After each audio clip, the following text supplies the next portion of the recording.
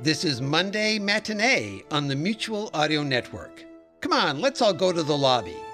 Because people are staring at us listening to these shows while we're in the theater.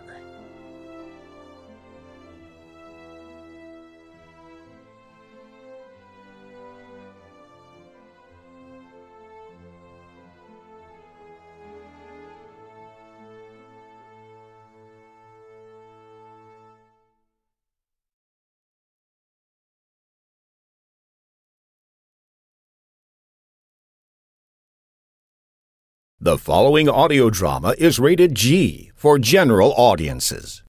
How do I? I'll skip ahead a bit. No, I can't skip ahead. All right, everybody, into the time machine. Hey, wait a minute. No, you don't understand how radio works. All I have to do to return us to the present is fade my voice out like this and cue the organist.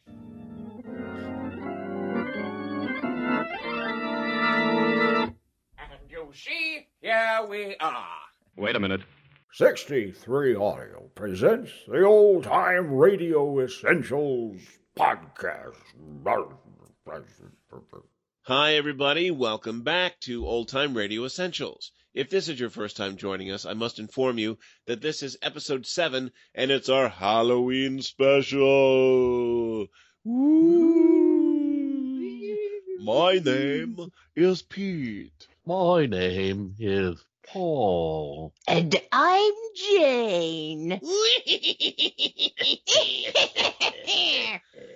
The purpose of our show is to present specific episodes of our favorite old-time radio series, episodes that stand out as particularly representative of those series, or as one of those favorite episodes that fans of old radio like to quote in Facebook groups. We'll open each episode by introducing the selection. We'll describe it briefly, and then we'll play it for you.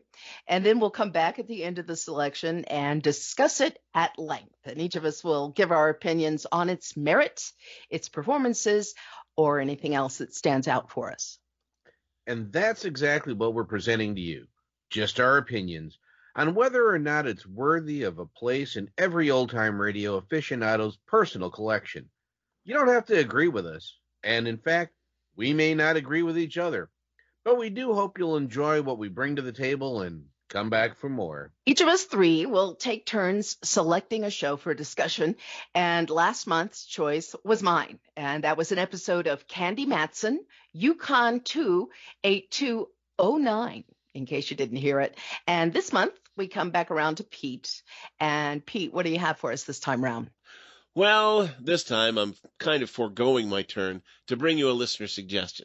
And that listener is none other than Joshua, a co-host of the Mysterious Old Time Radio Listening Society, another old time radio discussion podcast that's more popular than ours. For the time being. For now. Well, you know, they've been at it longer. So Joshua suggested an episode of Inner Sanctum Mysteries called Corpse for Halloween from 1949. Now, when we started Old Time Radio Essentials, I wanted to make sure that we didn't cover any shows that the guys at this other podcast had already done, just in case we acquired any crossover fans. But Joshua indicated that he'd like to hear our take on this one that they'd already done, I think a couple years ago. And in fairness, I do recommend you listen to their take on it, but after you listen to ours.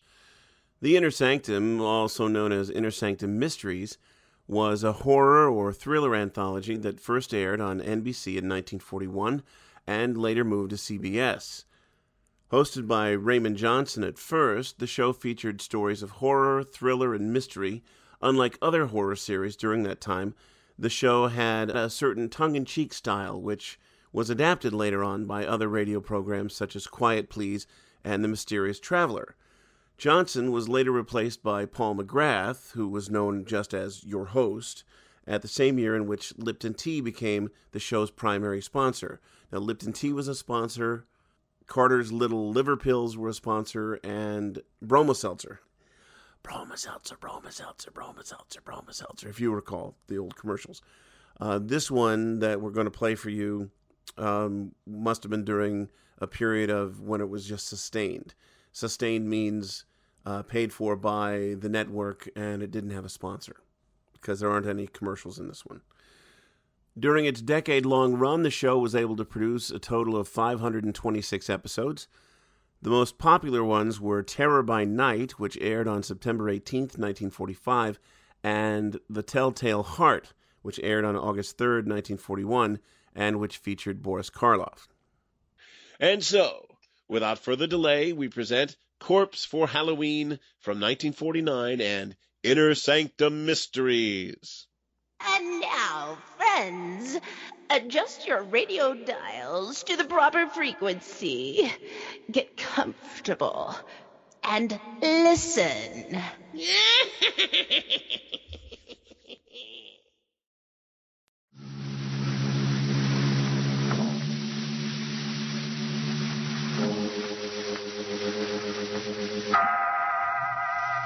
Inner Sanctum Mysteries.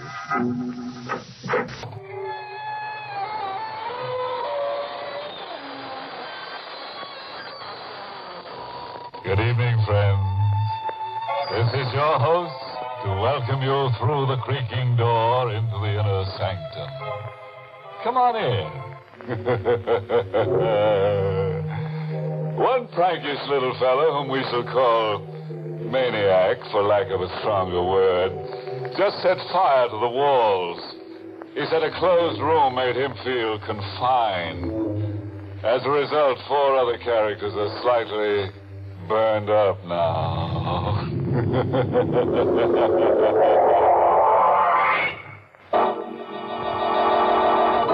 Tonight's Inner Sanctum Mystery, Corpse for Halloween, was written by John Robert and stars Larry Haynes in the role of Jimmy, with Barry Kroger as Kavanaugh.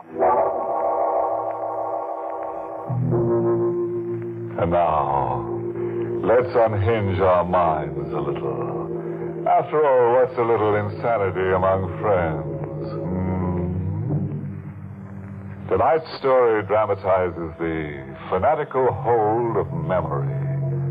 The one scene, the one fragment that plays and replays over and over again in your mind. The one terror that's with you when you dine and when you walk and when you sleep.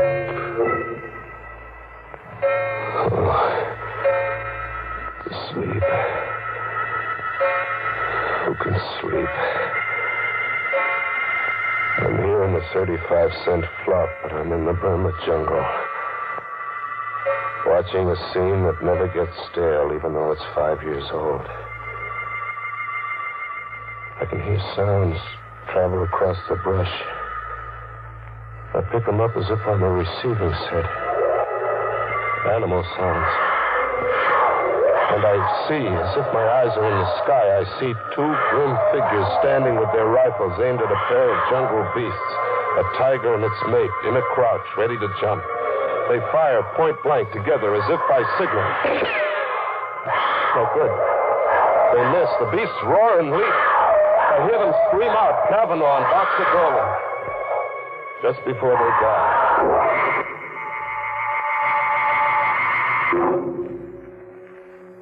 5 years. And you've been everywhere trying to forget. And you almost do forget. But it edges right back into your mind by itself. Like when a guy suddenly sneaks up on you in the night. Do you have a match? What? Do you have a match? Oh, yeah, sure. You popped up on me so suddenly. You're a nervous man. Thank you. I have a parcel with me. For you. For me? What, are you kidding? No. I have a parcel for you. Here, take it. Wait a minute. Hey, wait! But he's gone. Just the way he came. As if he's a chip off my sanity. As if there'd been nobody. But there is a package left with me. The mind doesn't dream up a package. A cardboard box, heavy kind of. And tissue, lots of tissue around something that had the feel of a head. It is a head. The stuffed head of a jungle tiger. Its mouth fixed in the snarl that sends the blood hammering to my head. Doesn't make sense. No good figuring it out. Toss it into the river, box and all, and get away. Get among the people. Yeah, Rocco's. Go to Rocco's. Get the jukebox going and slip into a fog. Coffee, Rocco. Jimmy, I got something for you. For me, Rocco? A package. A guy come in before and leaves a package for you. See? For Jimmy Fox. Your name on it. My name? My name's Jimmy Scott. You know that. Scott, yes, but the man says your name is also Jimmy Fox. He says he knows. He knows? I took the package outside into the night, into an alleyway. Another cardboard box, heavy. And tissue, lots of tissue around something that had the feel of a head. It was a head, but not a tiger's this time. It was a human skull. It shone with a hard white light where the moon touched it. And then it seemed to speak. Do you have a match? What? You're being an idiot. It isn't the skull talking to you, it's me. You? Where are you? I'm behind you. I don't see you. It's because you're afraid to. See me now? Yeah.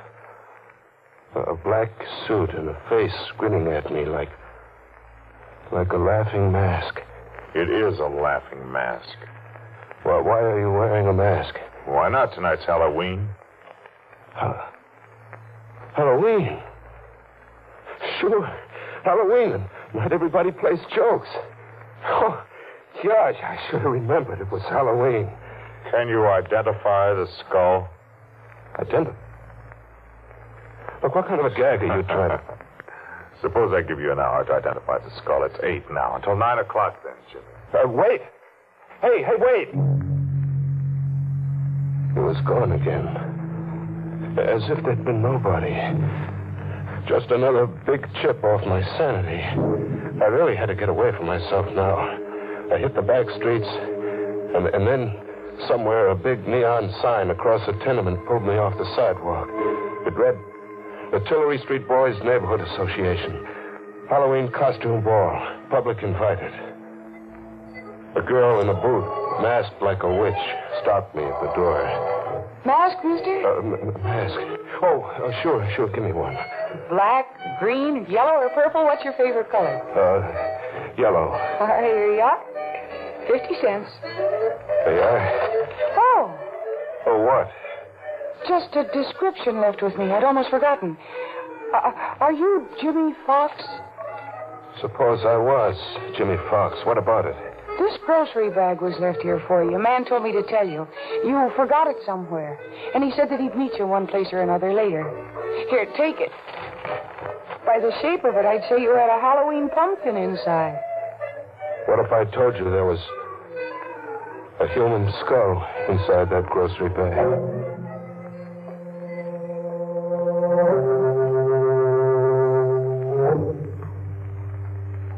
He'd meet me one place or another. He did.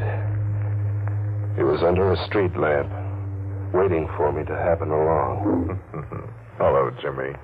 Have you dared to call the skull by name yet? Or must I? Look, that gag isn't paying off, mister. All right, go ahead. You call it by name. Dolan. Boxer Dolan, remember him? I never knew the guy. You no doubt got me confused. Have I, Jimmy? You've changed your appearance cleverly, except for one thing disguise could never conceal. One thing? Your guilt. You wear it like a badge of shame. Oh, what am I guilty of? Murder. 2 men left an encampment in the Burma jungle just before dawn. 2 men. Boxer Dolan and Kavanaugh. A 3rd man remained behind. He played sick, pretended to have fever. The 3rd man was you, Jimmy. Must I tell you the rest? Tell me the rest. Dolan and Kavanaugh carried rifles in the event of a jungle encounter. There was a jungle encounter, a tiger and its mate. An emergency, but an easy one to resolve for 2 expert hunters. Just 1 shot apiece, and there'd be 2 more dead tigers. Just 1 shot apiece. They had their one shot apiece. But the Tigers didn't drop dead in their tracks. Instead, Boxer Dolan and Kavanaugh dropped. Ask me what happened, Jimmy. What happened? During the night, someone had emptied their rifle loads and substituted blank bullets. You did that, Jimmy. You engineered the murder of 2 men. You murdered your 2 partners in crime. Just 1 day's push from the Hindu temple you'd all teamed up to loot. They got within 24 hours of treasure, and then you murdered them. 1 more day to the temple, so why split 3 ways, huh? You know about the temple. But I never pushed on to that temple. No loot, no nothing. How about that? You lost your nerve. You just hadn't counted on losing your nerve. What are you, a detective? No. I'm your second victim. I'm Kavanaugh. Kavanaugh? But Kavanaugh was killed. Unfortunately for you, he wasn't. I'll show you what I had to survive. Feel my sleeve. Feel it. It's empty. Torn out of the socket. Now, the face behind this laughing gargoyle I wear. See the left profile. Oh, it isn't pretty, is it? The eye's gone, too. I spent 5 years finding you, Jimmy. I've waited a long time to let you see my face. You came after me to kill me? After you've had the same 24 hours you arranged that Dolan and I would have. What do you mean, the same 24 hours? Unarmed, in the jungle, and helpless. I'm going to hunt you for 24 hours. In this jungle, the jungle of the city, with every beast of prey I can buy. I'm going to hunt you, Jimmy. And in the end, when I've wrung every suffering from you, I'm going to kill you. What do you mean? Every beast of prey you can buy. The denizens of the city jungle, the riffraff, the murderers, the men and women who buy and sell murder. I can afford them, Jimmy. See this, Ruby? Hey, is it real? And I have dozens, Jimmy, dozens. I didn't lose my nerve. It's 10 o'clock. You can go now. Go and see if you can escape me and my pack. You're going through with this? Get along, Jimmy. Hurry. The beasts will be coming at you from the sewers and the cellars, ambushing you from the shadows, into the dawn and through the day for 24 hours, until 10 tomorrow night. Or you win. You live. Hurry, Jimmy. See how painful death can be.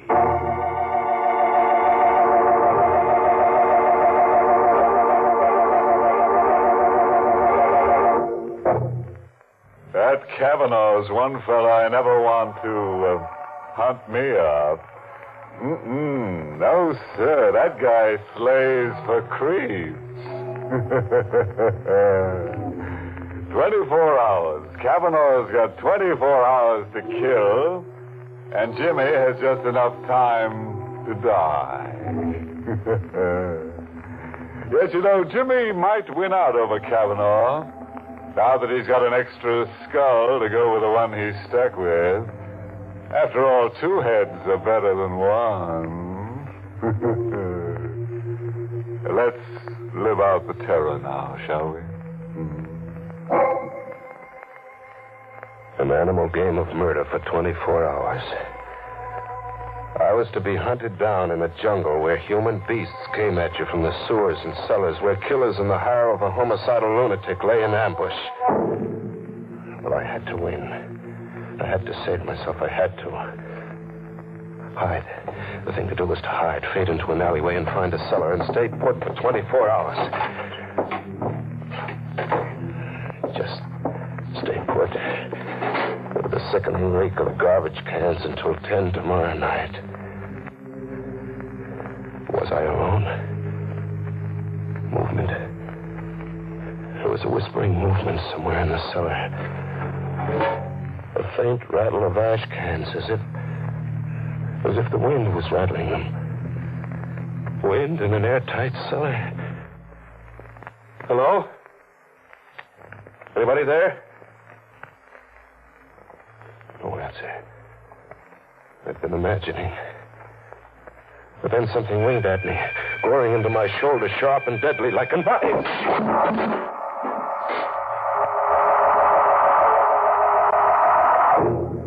I came to, bleeding from a shoulder gash. I got out of there and back into the streets, into a jungle of faces. It was Halloween night like I'd never seen it. Masks and costumes on kids of 6 and old crones of 60. A crazy jungle of witches and snarling sea captains and lunatics. They couldn't all be in the hire of Kavanaugh. And then, where a fence was plastered with circus posters of jungle animals, a zany-looking guy was shooting from the hip at the poster while making menacing faces like a bad man. I caught a whiff of powder in the night air. The shot had burned into the poster. I crept up behind him, faking a gun with my fist in my coat pocket. I rammed against his back. Get him up, pal. Reach. I got nothing in that. Your gun. I want your gun. Hand it over. Oh, sure. Yeah. Now walk. Walk up the block and don't turn back to look.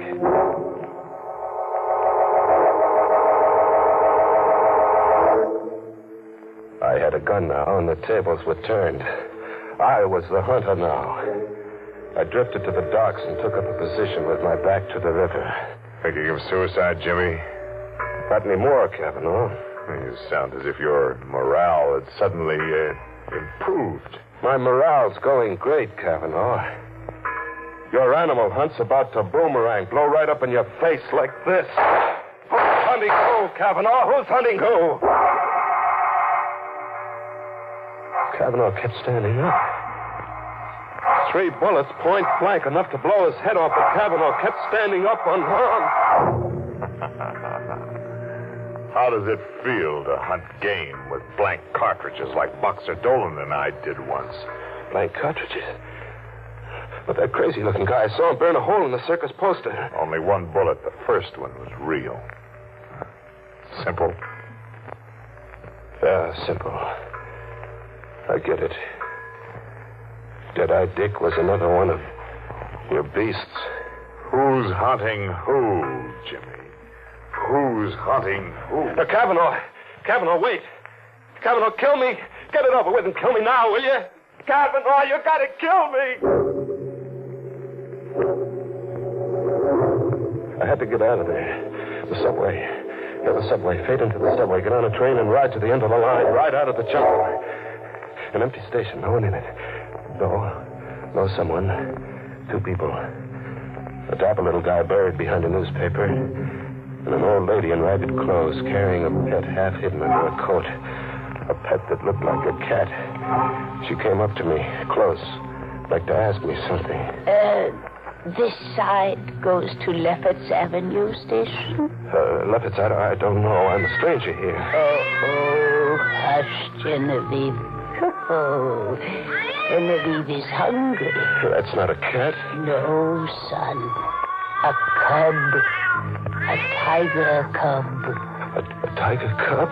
Would you like to stroke Genevieve? No. Don't run away, son. Genevieve won't hurt. I ran away with the old crone after me, hobbling in her skirts.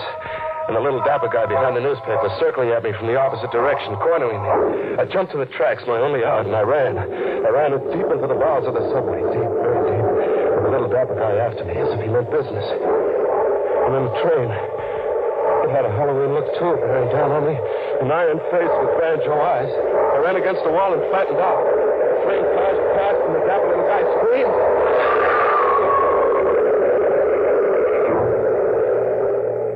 Kavanaugh was shy, one beast in this jungle. The little guy had been hit glancingly and hurled against the subway wall, pulverized. I got to him quickly and frisked him. I had a gun now. A gun with bullets that killed. I ran a half-mile underground to another station, and then back on the streets. Back in the animal game. It was 3 a.m. A neon sign read, Tillery Street Boys Neighborhood Association. Halloween costume party. People were straggling out. The fun was over. What? You remember me? No. I'm the witch who gave you a free mask and a grocery bag that you forgot somewhere. And you're Jimmy Fox. Jimmy Scott. I used to be Jimmy Fox. Sister, are you all right? Am I all right? I mean, are you just what you look? A sweet kid with brown eyes and a heart. Are you drunk? No, beat. I'm dead beat. I've got to hole up somewhere, get some shut-eye. I've got to or I'll die. You're sick? Yeah, I'm sick. If I could just sleep around the clock until 10 tomorrow night. If an angel came along and said, come home with me, I'll put you up. Come home with me, Jimmy. I'll put you up.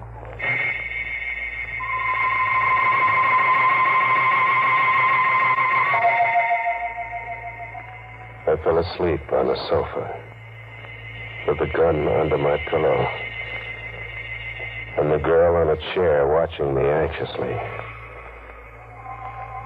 I had a friend. I could drop off and live in dreamland until 10 that night. At 10, I could wake up and live. Coming awake, I heard the alarm we'd set go off. The alarm stopped. And there was a sound. An animal sound. And then a claw scratching at me, tearing at my cheek. And I jumped up. The girl was gone. A guy was sitting watching me now. A skinny kid with a heavy shock of hair, not a day over 21. Oh, that's a lousy way to have to wake up from a sleep, pal. Lousy way. There was an animal clawing at me. My cheek's bleeding. Genevieve, she isn't housebroken. Still a little wild. You should have seen her dash for the kitchen when you let out a scream just now. Genevieve. Who are you? You're Jimmy Fox, huh? Yeah. I got something for you. For me? Yeah, it was given to me to give to you. Here. A ruby. Hey, wait a minute, look. It's 10 o'clock. I set the alarm for 10, and it's 10. Well, it's only a quarter hour. That clock's always 15 minutes ahead. Now the game's over. It's 10, and you can't cheat. I've won, Kavanaugh. You can't go back on your promise, Kavanaugh. You can't. What are you trying to get over, pal? I don't I've won. You can't cheat. I won't be tricked. A gun. Pal, you're crazy. Here, wait, look. Oh! You're crazy. It's 10, and I won't be tricked, Kavanaugh. I've won.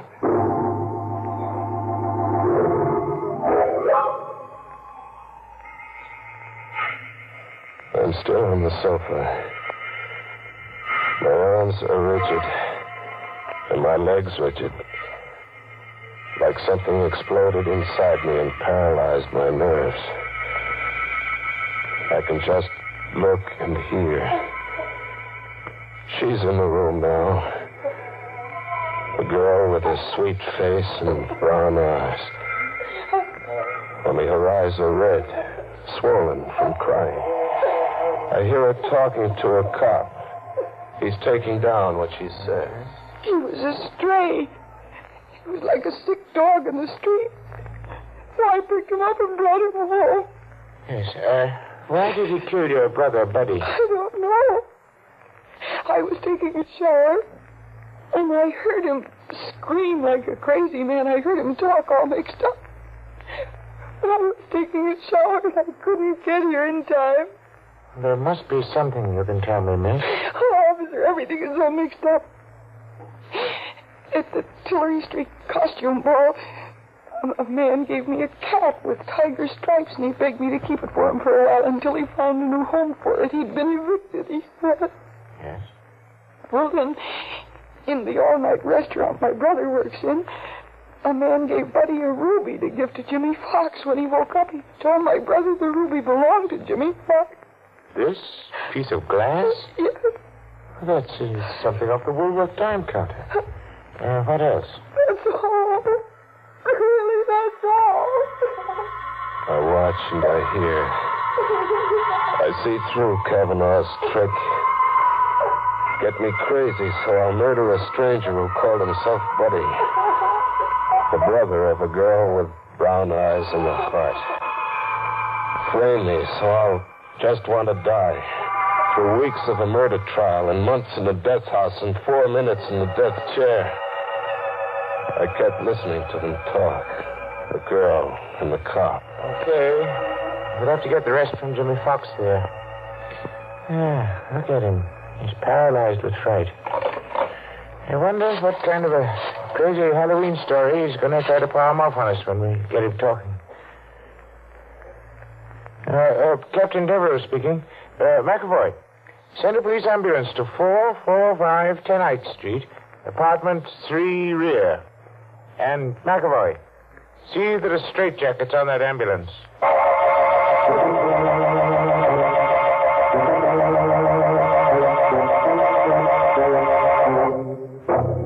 Well, quite a chase. It got so poor Jim didn't know whether he was coming or going. Nuts. What got his goat most was the way he kept seeing animals everywhere. Very confusing to a guy on the lamb. Yeah, it got so he couldn't tell who's zoo. Moral? Oh, sure. I read this Halloween notice on a tree somewhere. Never hunt out of reason.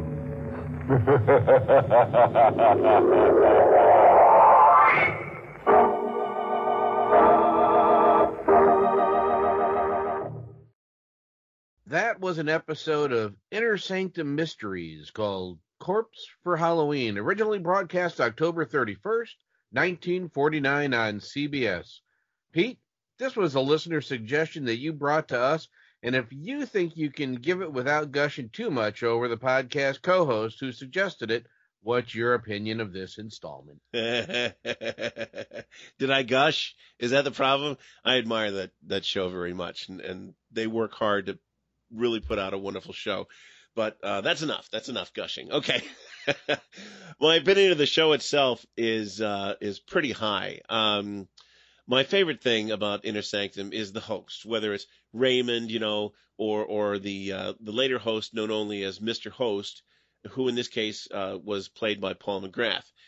The horrible puns and the double entendres, that sinister chuckle that he gives, or just the at the end of a line. Perfect delivery every time, no matter how terrible the combination of words. For example, in this one, he says, "These guys slave for creeps." That's a double pun. It's just a little too much, It's just so horrible there. But I thought it was a really good opening. The host goes from his usual pun-filled patter to an interesting introduction to the story. He's talking about dreams. He's talking about insanity and sleep, which then leads to our protagonist, Joe, saying, "Who can sleep?" And he goes into his first monologue. And I think this works well. There's a lot of this type of thing. The narrator suggests something. For example, he says, like when a guy suddenly sneaks up on you in the night, and then the antagonist jumps in with, "Do you have a match?" You heard that. He did that a couple of times, which I thought was kind of makes you jump. It's pretty cool. Inner Sanctum was a long-running show. More than 500 episodes that ran from 1941 to 1952. Not all of them could be golden, people. They couldn't all be good stories. And in my experience from listening over the years, quite a few of them were serious turkeys. But really, in their defense, because they only had a half an hour in which to lay out the story, there was a lot, and I mean a lot, of on-the-nose dialogue. Do you know what I mean by on-the-nose dialogue? It's like what they're saying is what's happening. So they're just it's full of exposition. But because it was a fast-moving show, this tended to work back in the day, in the 1940s, 1950s. But I really think modern audiences are more prone to laugh at these lines. I mean, and not this episode, but a previous one that I heard. A woman, and played by Mercedes McCambridge, puts her hand over the mouth of another person so she can't scream, and she says, "I've got my hand over your mouth, Mary, so you can't scream." Gee, that's how I find out that they couldn't have done it more subtly. They just said, "Oh, I've got my hand over your mouth," like the other person doesn't know. So I laughed at that. I thought that was really corny and really too much on the nose. Or it's the whole series is full of lines like, "What are you going to do with that butcher's knife in your hand?" You know, see things the like blood that. coming out of the hole where I stabbed you with the knife. So here we go again. We're making fun of the Lights Out episode from four installments ago. You. Jane, we'll never let you get over that one. So This was my Lights Out. this was your Lights Out? Okay. So as I listen to these episodes, not this one, I can't help but cringe, but not, I'm happy to say, with this one. I kept forgetting that it wasn't in the jungle in Africa, but the inner city jungle. I believe it really set the atmosphere very well. There was serious tension. The antagonist was a goof. You know, it was never explained why he changed his name and why bother. Yeah. Why bother? Yeah, what was His that name all is about? Joe Fox, but no, I'm Joe Smith or whatever it was. Smith. But I used to be Joe Fox, so he's telling everybody that he's not this guy, but he used to be that guy. So what's the point of having an alias? I kept waiting for the fox head to show up, but it never Oh, the did. fox head. So all in all, I thought it was well written with good characters and an exciting story. There are just 2 or 3 questions that I can't get out of my mind. Maybe you guys can help me find out what. Maybe you heard something that I didn't. What happened to the tiger's head and the skull? Where did they go? You know, I don't think they really covered where they went because, like I said, they had a lot to cover in a half an hour. So I don't think exactly. they So could there's a lot of cover stuff all that the just bases. didn't get Yeah. answered or didn't. They had it and they dropped it. So he had the tiger's head, and nobody says what happened to it. He gets the skull, and they have a long conversation about the skull, but then nothing happens to explain what happens to the skull. Also, this is a big one for me. Why did the girl charge him 50 cents for a mask and then say later that she gave it to him for free? Writing Continuity too fast, problem maybe? right there. Oh, dear. Yeah, so that one's going to make me lose sleep at night. Also, how about that tiger cub? Didn't anybody on the production staff ever go to the Bronx Zoo and listen for themselves to hear how a tiger cub sounded? Because that tiger cub sounded like the cat on the Witch's Tale series. Yeah. They were probably counting on the fact that not too many people in 1949 knew what a tiger cub sounded like. Well, it sure didn't sound like anything but a big, old, fat cat. And not anything like a cub or a youthful wild beast. It did not sound anything like a youthful wild beast. One other thing. Okay, 2 other things. Three other things. 2 other things. No, wait. And an almost fanatical devotion to the Pope. 4 other things. No, The holy hand grenade. Anyway, he gets sliced. He gets a serious cut on his shoulder, and it never gets treated. I woke up in the alley. I'd been stabbed in the shoulder, and then you never hear anything about it for the rest of the show. Right? So there's that. He's a trooper. So there's all kinds of stuff going on. And then he kills the guy in the subway. You know, the guy gets hit by a subway train. Right. And he goes and he steals the guy's gun.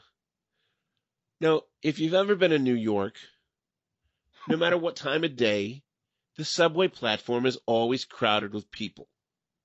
Where were the other people in the subway? Why didn't they make a noise when he is searching this dead man and takes his gun and then runs off? I'm going to have to listen to it again and listen a little closer because I could have swore he said that he ran down the tracks a bit and kind of like up against the wall so the train just missed him and the other guy was coming towards him, but he didn't get in cover at a time. So he was past the landing, for want of a better term, the what do you call it? Oh, okay. Is that the way it happened? I listened to it a few times. As you can tell, we don't have always subways seemed like in Peoria. It always seemed like no subways in Peoria, no streetcars in Peoria. But I guess I listened to it 4 times, and I always seem to miss that particular Well, I wanted to make sure that I had all these details so I could criticize it fairly, and praise it fairly, because I really enjoyed it overall. But this is where I have to say that I thought I'm not a big fan of Mercedes McCambridge. Other people love her. They think that she is the greatest radio actress that ever lived. Orson Welles admired her a great deal.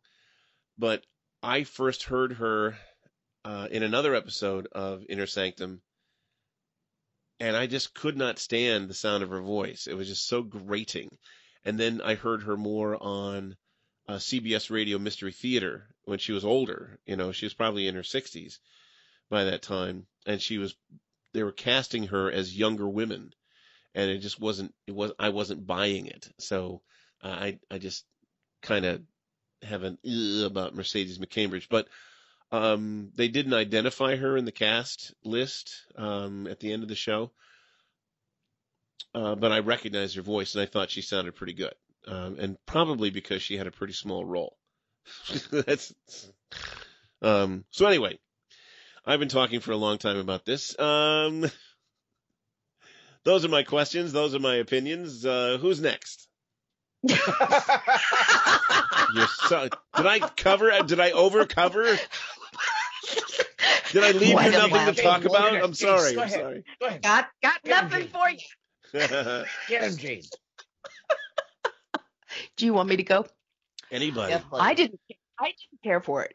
I only listened to it once. And Pete, you said that there are 500 Inner Sanctums, so I'm going to have to listen to at least 499 of them. More. This story I wasn't scared by it, and nothing really.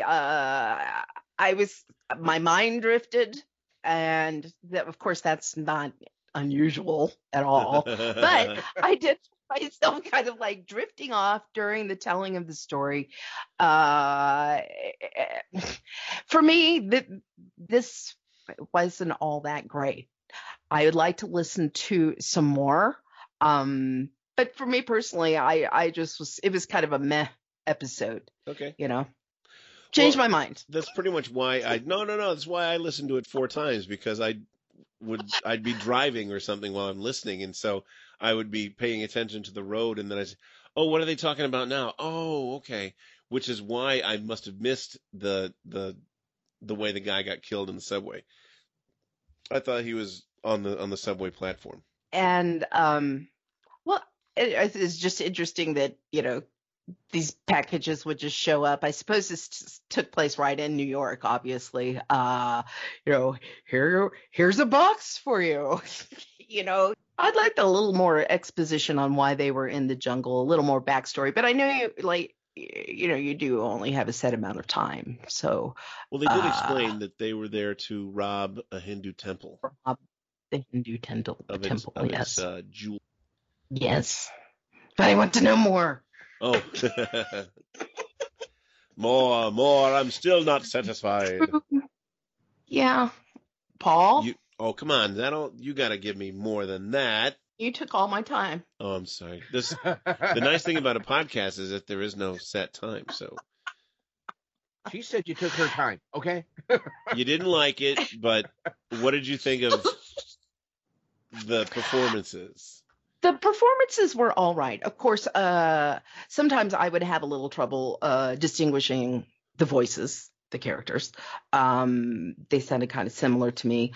And I needed more sound effects. I felt that there were some sound effects that were lacking and that should have been there, like footsteps and more ambient subway noises. Of course, I know we don't have a big crew on these kind of things, especially in 1949. But so there were a few sound effects that I wanted personally that weren't there for me. You know, script was all right. It moved fast. You had to really keep up with it. You had to listen to it 4 times to get everything. But it's not one that I would return to. I want to explore more Inner Sanctum stuff for sure. There are some really good ones. I have to recommend one called Death of a Doll. That's one of my all-time favorite Inner Sanctums. It's mysterious. It's very tense. It's got Mason Adams, and you know how I feel about Mason Adams. Yes. More gushing. I'm a fanboy of Mason Adams. So I think you should listen to that one. It's that's a really good one. Okay. All right, good. Paul? Well, see, now, the good thing is that our podcast is for people to be introduced to things they haven't heard before. I almost said seen, but that's kind of redundant. I've never done Inner Sanctum before. And so I'm going to have to do a little bit more looking into them also, listening to some of the other episodes, because I didn't realize at first that they were doing this kind of tongue-in-cheek. You know, I just kind of, usually when they're trying to be kind of humorous back in those days, it was humorous. I mean, there was no doubt about it. And if they're trying to be anything else, they're trying to be serious. And so I'm listening to this one going, oh my God, are these people being serious with this? Well, the drama itself is serious. It's just that the opening sequence is humorous. So you've got the comedy followed by the drama, and then he comes back a couple of times to, say some more like sort of an intermediary joke, and then at the end he gives more jokes. But the story itself, without the host speaking, is a drama. Okay, I wasn't exactly. Okay, it did seem like Jane's what was the one we were making fun of again before? Lights Out. Yeah, it was kind of reminding me of Lights Out a bit because they were a bit over the top. Oh, yeah. I know over the top wasn't anything new back in those days. With radio, but I listened to enough old-time radio programs where it's like, wow, cool. And I understand they only had like a half an hour and a lot of distance to cover. But I just thought it was so funny from this guy going from just a normal kind of guy to within 5 minutes goes, why don't you just kill me and get it over with? I'm like, holy crap, he gave up in a hurry. So I mean, I understand. Like I said, they had a lot of ground to cover, but it's like, holy crap, they covered that awfully quick. And he went from point A to point B in a blink, And it was hard for me to care. Yeah. Okay.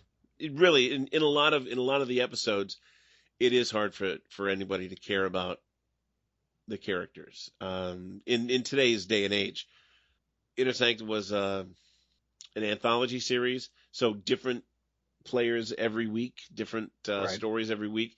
It wasn't a continuing series like Jack Benny and so on in the comedies where you had the same people showing up. But I can certainly understand that.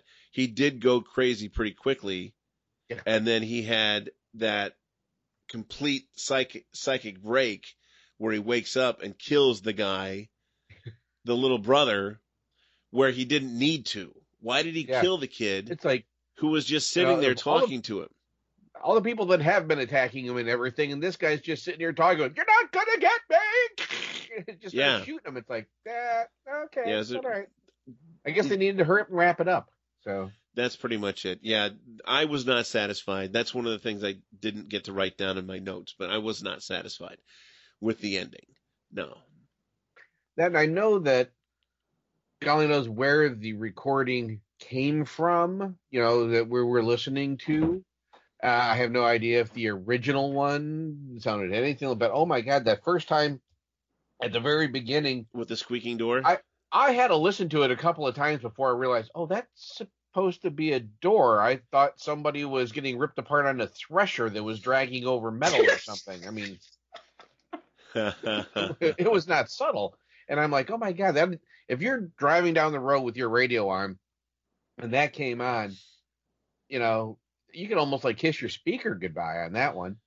Yeah, well, the one I sent you starts that way, but I did find another one that I think starts with the opening of the door. So you hear the click clack of the latch, followed by the squeaking of the door. So I'll make sure that our audience has something more listener friendly. And also, what you're listening to it on is important. I was listening to it with just my Bluetooth headset, which is not exactly the most hi-fi in the world. And no, it wasn't a good recording. And it's when that thing first kicks in, man, that was loud too. So, okay, note to self, children. Mute the squeaky door slightly. Okay, for audience. Okay. I don't want him to turn it off and say, what the heck was that? The way you did. All right. Now, I think even though you may not have heard too many episodes of Inner Sanctum, you probably know about the phrase Inner Sanctum, and you knew that the show existed. Am I correct in assuming that? Okay. And you knew that the trademark was the squeaking door? Actually, no. Oh, I mean, the first things you said was about all I ever knew about it. Oh, okay. So I am really going into it for the first time. You really are a neophyte in this situation. That's all right, though. That's why we're here. And you listen to more, and I think that's good. You made an excellent point when you said that our show is designed to introduce people to these different series. I mean, some people are listening and they say, oh, yeah, I love that show. Oh, yeah, I've heard so many of that one.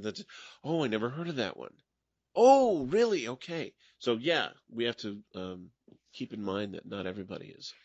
And so that's why it works well that I have never heard of this one before, and you've heard it a lot. So that way you can give more of the, the long road kind of answer that it's like, well, they're not all like this. They range around a lot and everything like that. And, it's good to fill in the blanks where I'm just going, wow, that was wow kind of stuff. Creepy, freaky. Freaky. Okay, let's vote. Well, what are we voting on, dear listener? As a reminder, we're voting on one, whether this particular episode is a true representative installment of the overall series. And two, whether or not it's a standalone show that belongs in every radio aficionado's collection. And again, Pete, since you brought us this selection, you go first. Thank you.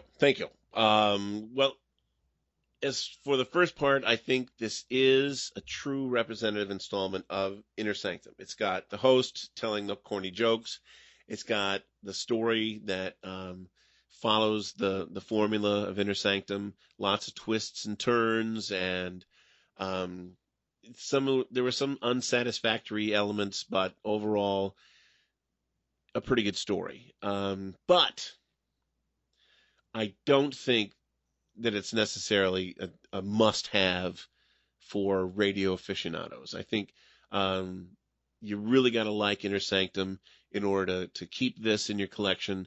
Not everybody does, as we've already heard from the other two in the room. But, you choose for yourself. If you like it, keep it. If you don't, it's up to you. But I wouldn't necessarily think that it belongs in every radio collector's collection. That's redundant. I'm sorry. That was unnecessarily redundant in a repetitive sort of way. But anyway, that's my testimony, and I'll stick with it. Okay, so I am next. You're very next. Well, go ahead, Jane. No. I talk. Say something. What's the matter with you? I am going to search out more Inner Sanctum episodes because I want to hear more because my curiosity is piqued. whether it's a true representative installment of the overall series, Pete says it is. I hope that it's not, personally, because I want to hear more. And a standalone show, probably not. And I'm going to follow with what Pete said regarding, probably your own personal opinion. And but you could probably pass on this one. And then seek out one maybe you do like to keep in your collection. But that's what I have there. So, Paul? Well, yeah. Nah, it didn't do it for me. It really didn't. I am willing, like Jane said, to listen to more Inner Sanctum, see if it grows on me, like some kind of a fungus or a wart or something like that. But the big mole on your back. Oh, that was an episode, I think. The big mole on the back was was a very popular episode back in the day. I am the mole. I think it was on Mercedes McCambridge's back. Hey now. Too much time with the sun. No, I don't have to. Wear sunscreen. And what's your name? Mel. So anyhow, now there was a lot of clinkers in this episode, I thought, and if it is kind of like just a running theme with them, if I listen to some more episodes, might be able to live with it, go, oh, well, that's just kind of kitschy. That's the way they are, I might only make it through another one before I go, yeah, I can't do that anymore. But I am willing to give it a shot. As for this one, I mean, it's all personal taste. If you listen to this episode, you go, damn, that was good. Well, then go ahead and listen to more of them. But, I'll try one or two more. I'll space them out time-wise in their lexicon to see what kind of a cross-sampling I can get. But, yeah, we'll see what happens. So no binging in your future? Yeah. Yeah, not too much creaking door. Okay. Yeah. I am going to vote no on this one. I'm like Jane said, I hope it's not a good representation of what their normal shows are like. I hope they got a little better. But we will see. Like I said, a lot of clinkers in there, so I'd have to vote no. Okay. Well, this was close to the end of the run. It was 1949, so they stopped in 1952. So if you hope they got better, they didn't have very far to go before it got canceled. All right, so that sounds to me like a half yes and a 2.5 no's. Okay. There's a lot of fractions going on. Me do math. Okay. Great. Jane. Oh, I have a line. Sorry. So this brings us to the end of episode 7 of Old Time Radio Essentials with Paul RBC, Pete Lutz, and me, Jane St. John. And next time the cycle comes around to Paul again. And Paul, what are you going to be bringing us? Next time, we bring you another listener suggestion from our Thanksgiving episode from listener Melissa. It's from the Burns and Allen show, and it's the one where Gracie buys a live turkey for Thanksgiving. This episode originally aired on CBS in November of 1942. And I think people are going to like this one. Okay. Oh, how much information you want me to ad-lib? Whatever you wanted to say. If that's it, then we'll just keep moving. Yeah, that's it. Okay. So that's next month on Old Time Radio Essentials. Paul, Jane, tell the masses what they need to know. Old Time Radio Essentials is a production of 63 Audio, a proud member of the Mutual Audio Network. Find us at www.mutualaudionetwork.com or www.naradaradio.libsyn.com, on iTunes under Mutual Audio Network, and or Narada Radio Company, and on any podcatcher you may happen to use.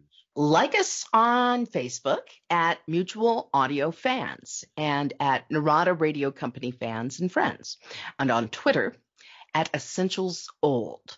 If you want to suggest a future episode, and we would love for you to do that, write us at f6.3@gmail.com. That's the letter F, as in Frank, the number 6, as in 6, the word point. I prefer to say P-O-I. as in 5 + 1. But of course you do. There he So goes the doing word math point. again. Okay. Honestly. All right. Okay. So the letter F, the number 6, the word point, and the number 3@gmail.com. Put the word essentials in the subject line. Yes, yes, yes, please. Please send us your suggestions, both for old-time radio episodes, and perhaps you can drop us a line and let us know how we're doing and how we might improve the show, make it a better listening experience for you.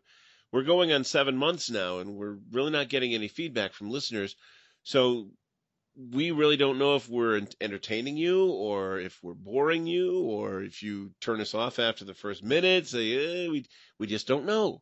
So take a moment, email us, let us know how things are going, or go to your podcatcher and write us a review.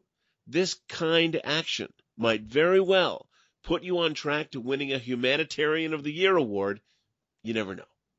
And now, thanks to all of you for listening. Be sure to catch us next time on Old Time Radio Essentials. Bye-bye for now. Bye-bye. And happy Halloween.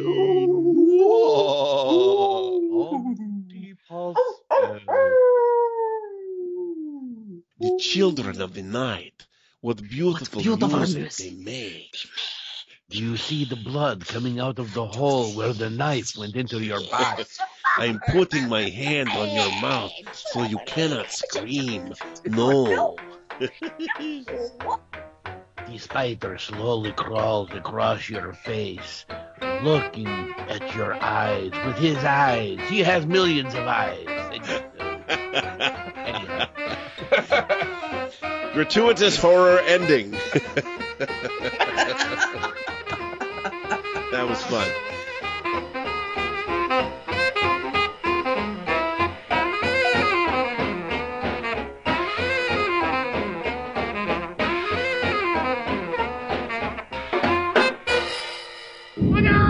Wait a minute. 63 Audio.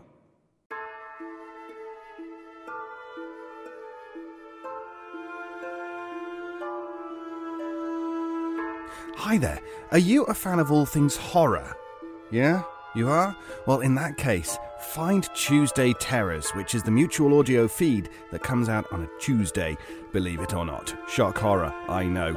But if you subscribe there, you'll find amazing horror fiction audio in your player every Tuesday. Yeah. Tuesday Terrors. Subscribe to the Mutual Audio Network.